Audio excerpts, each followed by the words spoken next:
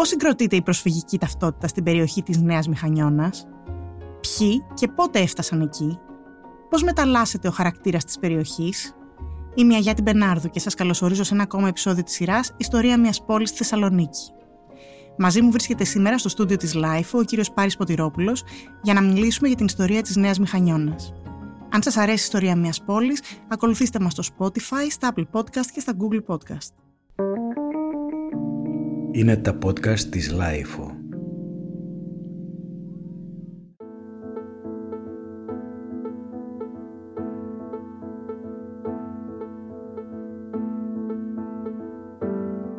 Ο Πάρης Ποτηρόπουλος αποφοίτησε από το Τμήμα Φιλοσοφίας Παιδαγωγικής Ψυχολογίας του Αριστοτελείου Πανεπιστημίου Θεσσαλονίκης με ειδίκευση στην ψυχολογία.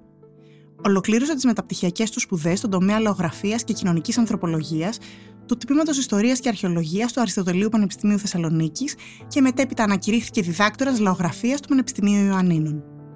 Εργάστηκε ως ερευνητής σε προγράμματα του Τομέα Λαογραφίας και Κοινωνικής Ανθρωπολογίας του Αριστοτελείου Πανεπιστημίου Θεσσαλονίκης. Υπηρέτησε ως δάσκαλος, αρχικά ως αναπληρωτής και αργότερα ως μόνιμος. Στο Κέντρο Λαογραφίας της Ακαδημίας Αθηνών υπηρέτησε αρχικά ως αποσπασμένος εκπαιδευτικός από το 2005 έως το 2008. Το 2009 εκλέχθηκε ερευνητής 4ης βαθμίδας στο Κέντρο Ερεύνης της Ελληνικής Λαογραφίας της Ακαδημίας Αθηνών.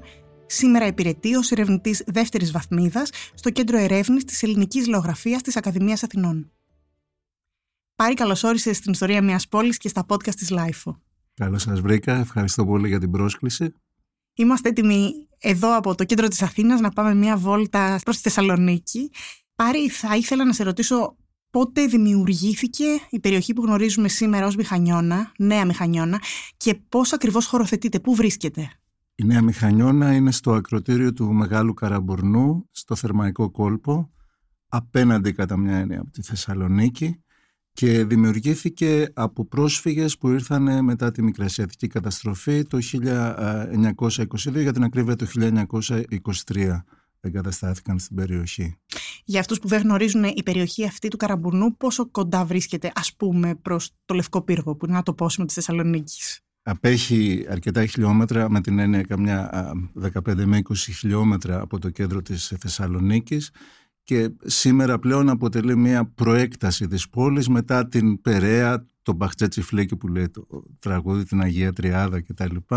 Είναι στην άκρη αυτού του συνεχούς των προσφυγικών οικισμών που αναπτύχθηκαν από την Καλαμαριά και μετά την έλευση των Μικρασιατών προσφύγων. Γιατί λέγεται Μηχανιώνα? Πήρε το όνομά της από τον τόπο από τον οποίο προήρθαν οι περισσότεροι κάτοικοι, μάλλον ένα μεγάλο μέρος των κατοίκων που ίδρυσαν αυτόν τον οικισμό, τη Μηχανιώνα της Κιζίκου, στη θάλασσα της Προποντίδας, κοντά στην Κωνσταντινούπολη, με μια έτσι ευρύτερη γεωγραφική προσέγγιση, αν θα μπορούσαμε να το πούμε. Να πάμε πριν την έλευση των προσφύγων στην περιοχή της Νέας Μηχανιώνας. Η περιοχή αυτή τι χαρακτήρα είχε πριν από το 22? Το 22 φαντάζομαι ήρθαν οι πρόσφυγες. Ποιος ήταν ο χαρακτήρας? Το 23 για την ακρίβεια εγκαταστάθηκαν. Τον Μάιο του 23 αποβιβάστηκαν οι πρώτοι πρόσφυγες στην περιοχή. Ήταν ένα τσιφλίκι που σε κάποιον μουσουλμάνο Τούρκο Μπέι ανήκε, με έδρα στη σημερινή Κερασιά, έναν οικισμό λίγο πιο πάνω από την Μηχανιώνα, και μετά την αποχώρηση των μουσουλμάνων, μετά την ανταλλαγή, εγκαταστάθηκαν εκεί οι Μικρασιάτες πρόσφυγες. Έμεινε δηλαδή ανεκμετάλλευτη αυτή η έκταση, η περιοχή? Ακριβώς, ήταν από τις γέες που διατέθηκαν για την αποκατάσταση των Μικρασιατών προσφύγων με βάση το σχέδιο των τότε θεσμικών αρχών, της Επιτροπής Αποκατάστασης, της Διεύθυνσης Γεωργίας, όλα όσα μαθαίνουμε από την ιστορία. Άρα, εφόσον αυτή η περιοχή ήταν τσιφλίκη, είναι μια περιοχή η οποία μέχρι την έλευση των προσφύγων δεν κατοικούνταν από ντόπιους. Ο πιο κοντινός οικισμός που είναι ντόπιοι γηγενείς ήταν η Επανομή, πολύ κοντά στην σημερινή Μηχανιώνα, που εκεί υπήρχε οικισμός ντόπιων κατοίκων. Η περιοχή της Μηχανιώνας, της Κερασιάς, του Αγγελοχωρίου είναι χωριά που αναπτύχθηκαν από Μικρασιάτες πρόσφυγες, ανέκανε στους τσιφλικάδες μουσουλμάνους περιοχής. Να σε ρωτήσω λίγα λόγια για την Επανομή. Οι ντόπιοι της Επανομής πώς βιοπορίζονταν, τι πληθυσμός ήταν αυτός? Κατά κύριο λόγο ήταν αγροτικός, έχει μακραίων ιστορία και η Επανομή.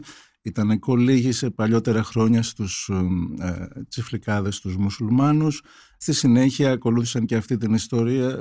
Μετά την αποχώρηση των μουσουλμάνων πήραν τις δικές τους γιες και συνέχισαν να καλλιεργούν, να είναι κυρίως αγρότες και λιγότερο με τη θάλασσα. Και τι συμβαίνει εκεί το 23?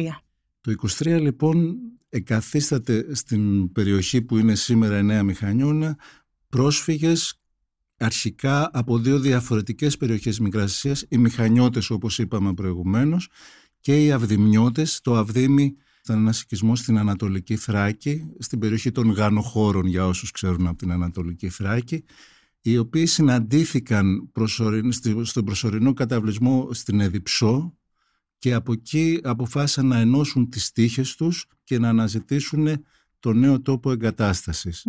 Κοντά τους, όταν άρχισε να χτίζεται ο καινούριος οικισμός, ήρθαν και προσθέθηκε μια τρίτη ομάδα προσφύγων από το Τσεσμέ, από την Αγία Παρασκευή του Τσεσμέ, από τα παράλια της Μικράς Ασίας, οι οποίοι ήταν κατά κύριο λόγο ψαράδες και γνώριζαν την περιοχή γιατί ήταν ο αγαπημένος του ψαρότοπος εκείνα τα χρόνια και κάποιοι μάλιστα από αυτούς προσωρινά είχαν μεταφέρει τις οικογένειές τους στα μαγαζιά της Επανομής, σε μια περιοχή δηλαδή στην παραλία της Επανομής. Οπότε όταν είδαν ότι χτιζόταν ο οικισμός, ήρθαν και αυτοί και προσθέθηκαν και έτσι αυτές οι τρεις ομάδες προσφύγων αποτέλεσαν τον πυρήνα της Νέας Μηχανιώνας. Οι Μηχανιώτες που είχαν και την πρωτοβουλία γι' αυτό και πήρε το όνομα Νέα Μηχανιώνα ο οικισμός, οι Αυδημιώτες που κατά κύριο λόγο ήταν γεωργοί, ενώ οι Μηχανιώτες ήταν και ψαράδες και γεωργοί, και οι Τσεσμελίδες από την Αγία Παρασκευή, το Κιωστέ του Τσεσμέ, οι οποίοι ήταν η τρίτη ομάδα.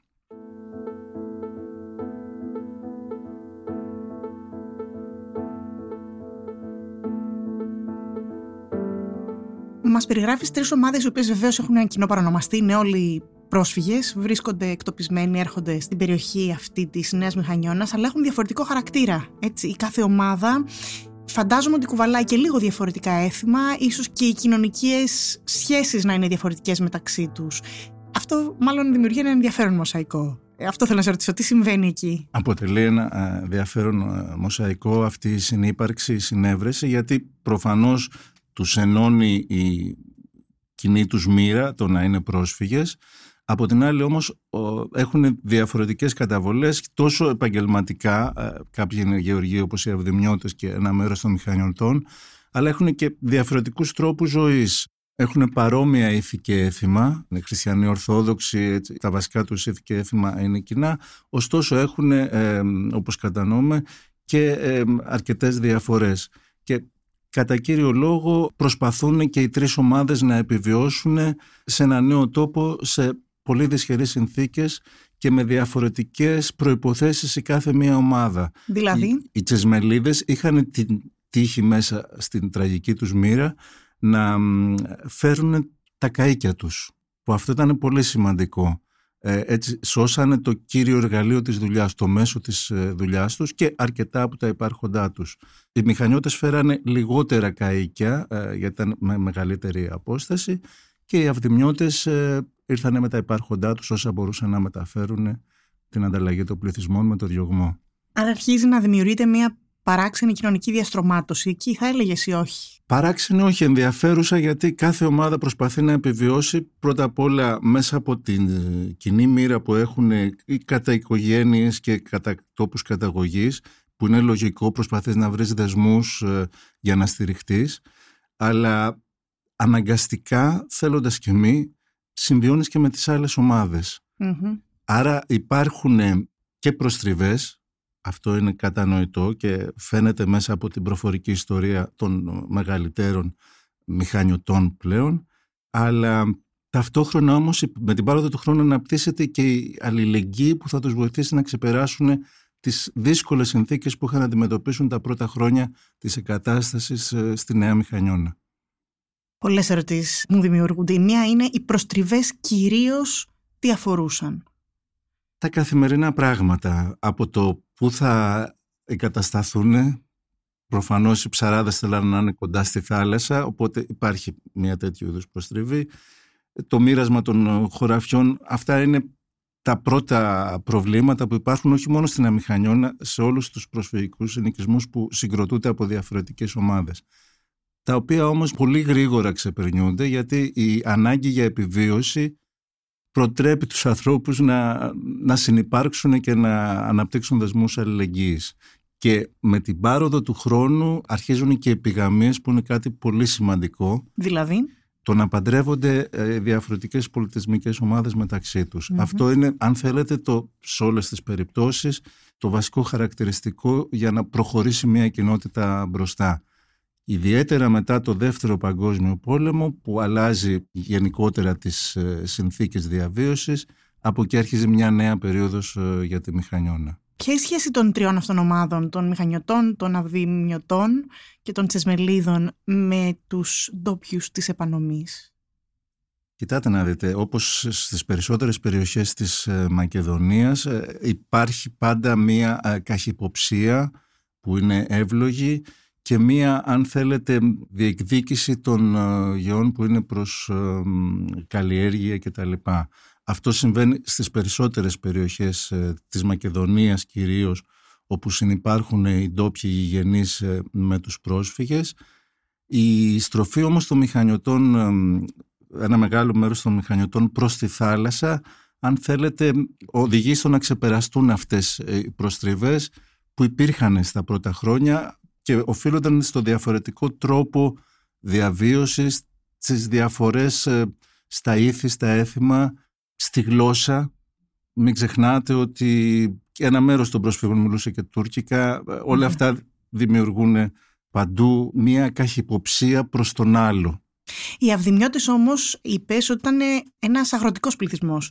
Αυτοί είχαν περισσότερες προστριβές με τους ντόπιους της επανομής, οι οποίοι και αυτοί ήταν αγρότες. Πρέπει να δούμε τη μεγάλη εικόνα. Οι Αυδημιώτες είναι δίπλα και η Κερασιά, όπως σας είπα, και άλλοι αγροτικοί πληθυσμοί, μικρασιάτες που εκαθίσταται, οπότε υπάρχει μια καχυποψία των ντόπιων απέναντι συνολικά προς τους μικρασιάτες, το οποίο όμως αργεί πιθανόν να υπάρχει μέχρι το 40, αλλά δεν προσωποποιείται αποκλειστικά απέναντι στους Αυδημιώτες, αλλά απέναντι συνολικά στους μικρασιάτες.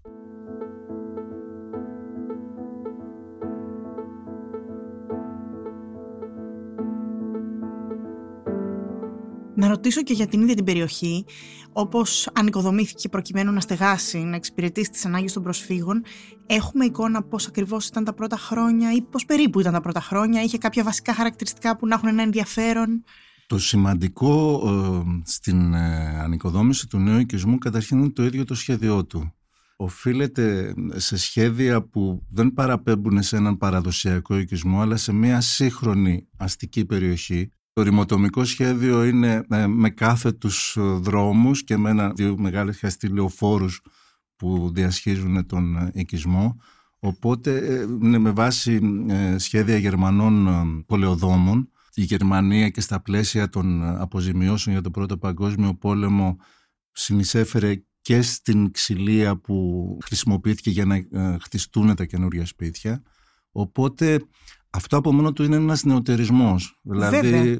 Γιατί σε εκπομπές σχετικές με την Αθήνα ακούμε λίγο διαφορετικά πράγματα. Για παράδειγμα, στην Τραπετσόνα ακούσαμε για πολύ ad hoc και πολύ δύσκολες καταστάσεις, σκληρές. Το σχέδιο είναι καθοριστικό, γιατί δεν είναι μια αστική, θα λέγαμε, μορφή σε έναν αγροτικό οικισμό και δεν παραπέμπει καθόλου στις μνήμες των παλιών πατρίδων, ενώ η τοποθεσία, η μεγάλη παραλία με τα πεύκα για τους παλιούς Μηχανιώτες τους θυμίζει την πατρίδα τους. Ο ίδιος ο οικισμός είναι κάτι καινούριο. Άρα θα έλεγες ότι υπήρχαν σχετικές ανέσεις? Όχι, όχι, το ακριβώς αντίθετο. Τα πρώτα χρόνια είναι πάρα πολύ δύσκολα.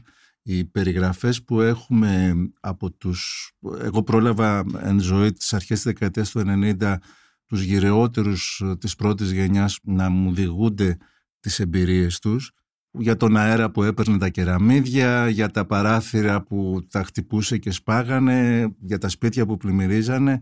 Από τα αρχεία ξέρουμε για τυφώδες νόσους λόγω των ελών που υπήρχαν στην περιοχή και τους πολλούς θανάτους. Ειδικά στα βρέφη ήταν πάρα πολύ μεγάλη θνησιμότητα, οπότε τα πρώτα χρόνια είναι αρκετά δύσκολα για τις οικογένειες των Μηχανιωτών. Με την πάροδο του χρόνου όμως και ιδιαίτερα μετά το 30 αρχίζουν να καλυτερεύουν. Δεν αντιμετώπιζε ο οικισμός προβλήματα υγειονομικού χαρακτήρα? Συγκεκριμένα προβλήματα όχι. Τα προβλήματα που αντιμετώπιζαν γενικότερα οι προσφυγικοί οικισμοί. Γιατί μέχρι να γίνουν οι υποδομές υπήρχαν οι ασθένειες, υπήρχαν θέματα καθαριότητας, τα οποία εξελίχθηκαν γρήγορα. Ας πούμε, ξέρουμε στις περιοχές της Αθήνας και του Πειραιά ότι διήρκησαν για αρκετά χρόνια.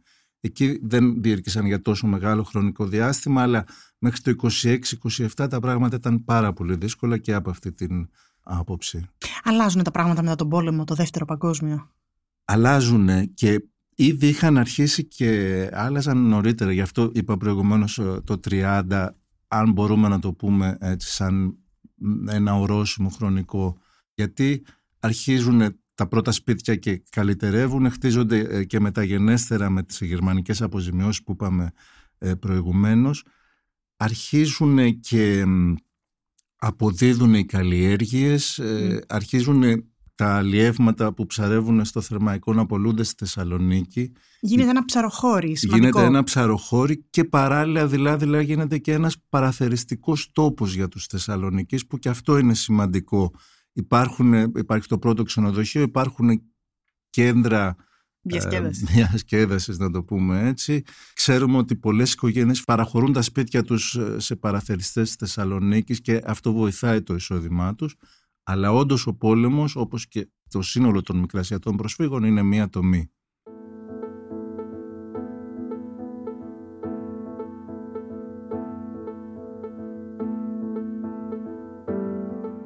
Ποια θα έλεγες ότι είναι η σχέση, διαμέσου των δεκαετιών εννοώ, αν μπορείς, η σύνδεση της Νέας Μηχανιώνας με την ίδια τη Θεσσαλονίκη, με τους κατοίκους της πόλης?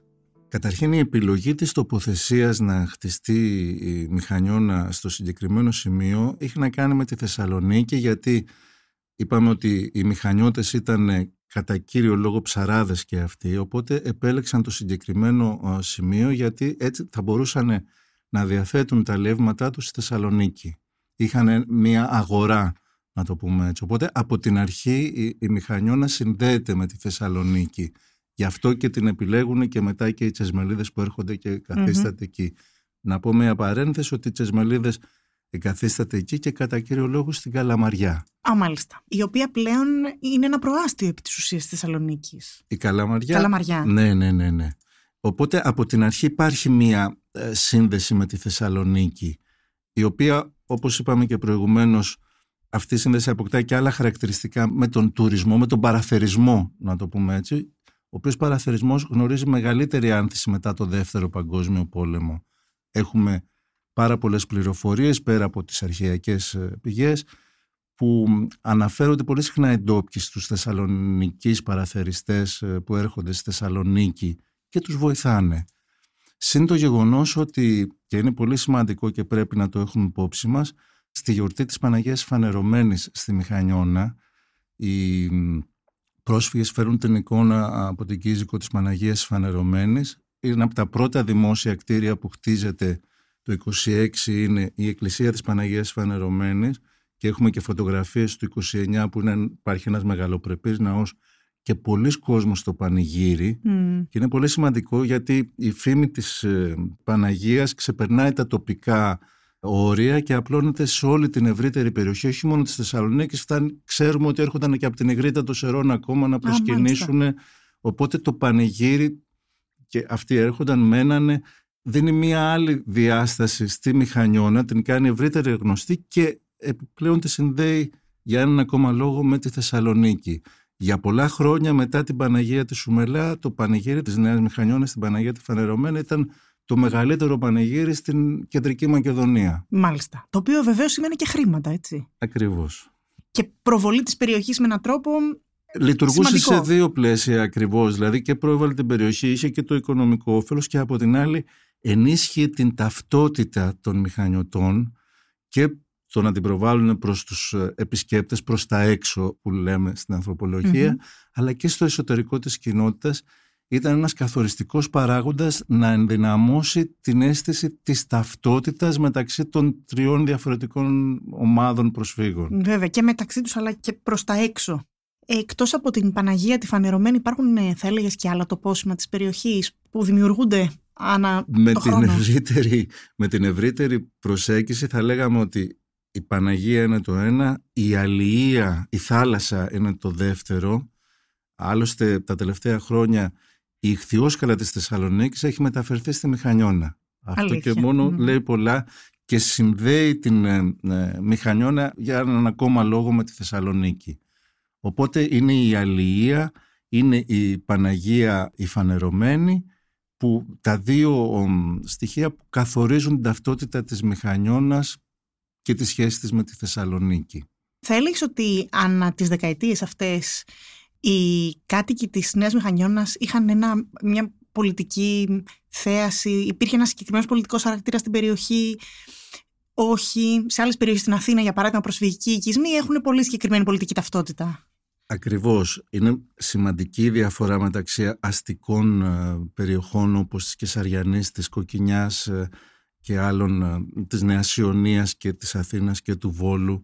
Είναι διαφορετικές οι συνθήκες. Προφανώς υπάρχει αναπτύσσεται ο βενιζελισμός. Προφανώς αυτό σε όλους τους πρόσφυγες για ευνόητους λόγους. Η οποία κατεύθυνση όμως αυτής στις αστικές περιοχές, ιδιαίτερα το δεύτερο παγκόσμιο πόλεμο στην κατοχή, παίρνει τη στροφή προς το Κομμουνιστικό Κόμμα. Σε αγροτικές περιοχές δεν υπάρχει, και ιδιαίτερα για τη Μηχανιώνα μπορώ να αναφερθώ, μια τέτοια μεγάλη μεταστροφή. Είναι βενιζελική πριν τον πόλεμο, προφανώς αναπτύσσεται και η αριστερά στη διάρκεια της κατοχής, αλλά δεν έχει το χαρακτήρα που έχει στα προάστια, στα προσφυγικά προάστια της Αθήνας και της Θεσσαλονίκης.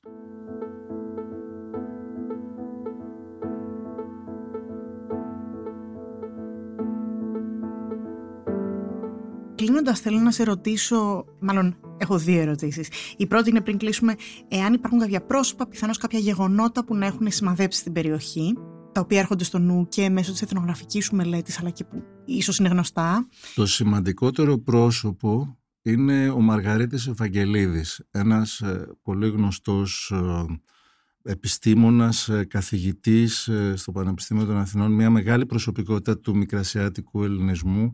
Κατάγεται από την Μηχανιώνα της Κιζίκου και έπαιξε τον πλέον καθοριστικό ρόλο στο να αποκατασταθούν οι Μηχανιώτες πρόσφυγες και κοντά τους οι Αυδημιώτες και οι Τσεσμελίδες στη Νέα Μηχανιώνα.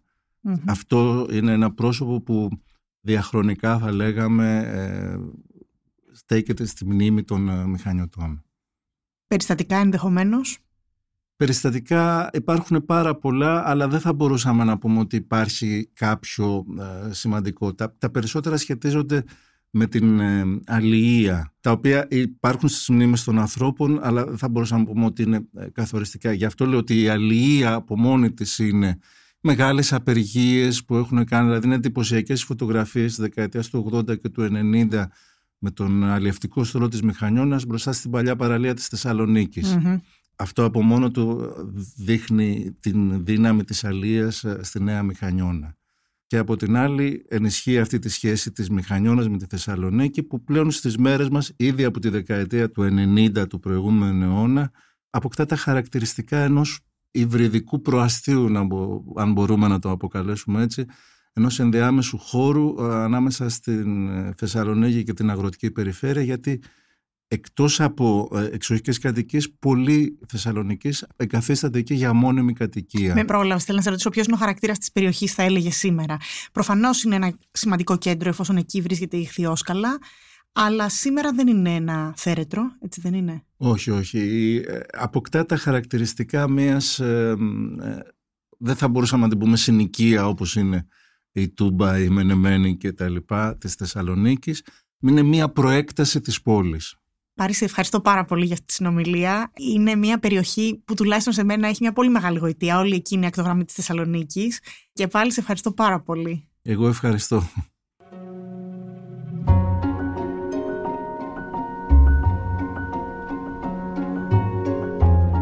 Ακούσατε ένα επεισόδιο της σειράς «Ιστορία μιας πόλης στη Θεσσαλονίκη», με καλεσμένο τον κύριο Πάρη Ποτηρόπουλο, με τον οποίο κάναμε μια βόλτα στη Νέα Μηχανιώνα. Για να μην χάνετε κανένα επεισόδιο της σειράς «Ιστορία μιας πόλης», μας ακολουθείτε στο Spotify, στα Apple Podcast και στα Google Podcast. Ηχοληψία, επεξεργασία και επιμέλεια, Γιώργος Ντακοβάνος και Μερόπη Κοκκίνη. ήταν μια παραγωγή της Λάιφο. Είναι τα podcast της Λάιφο.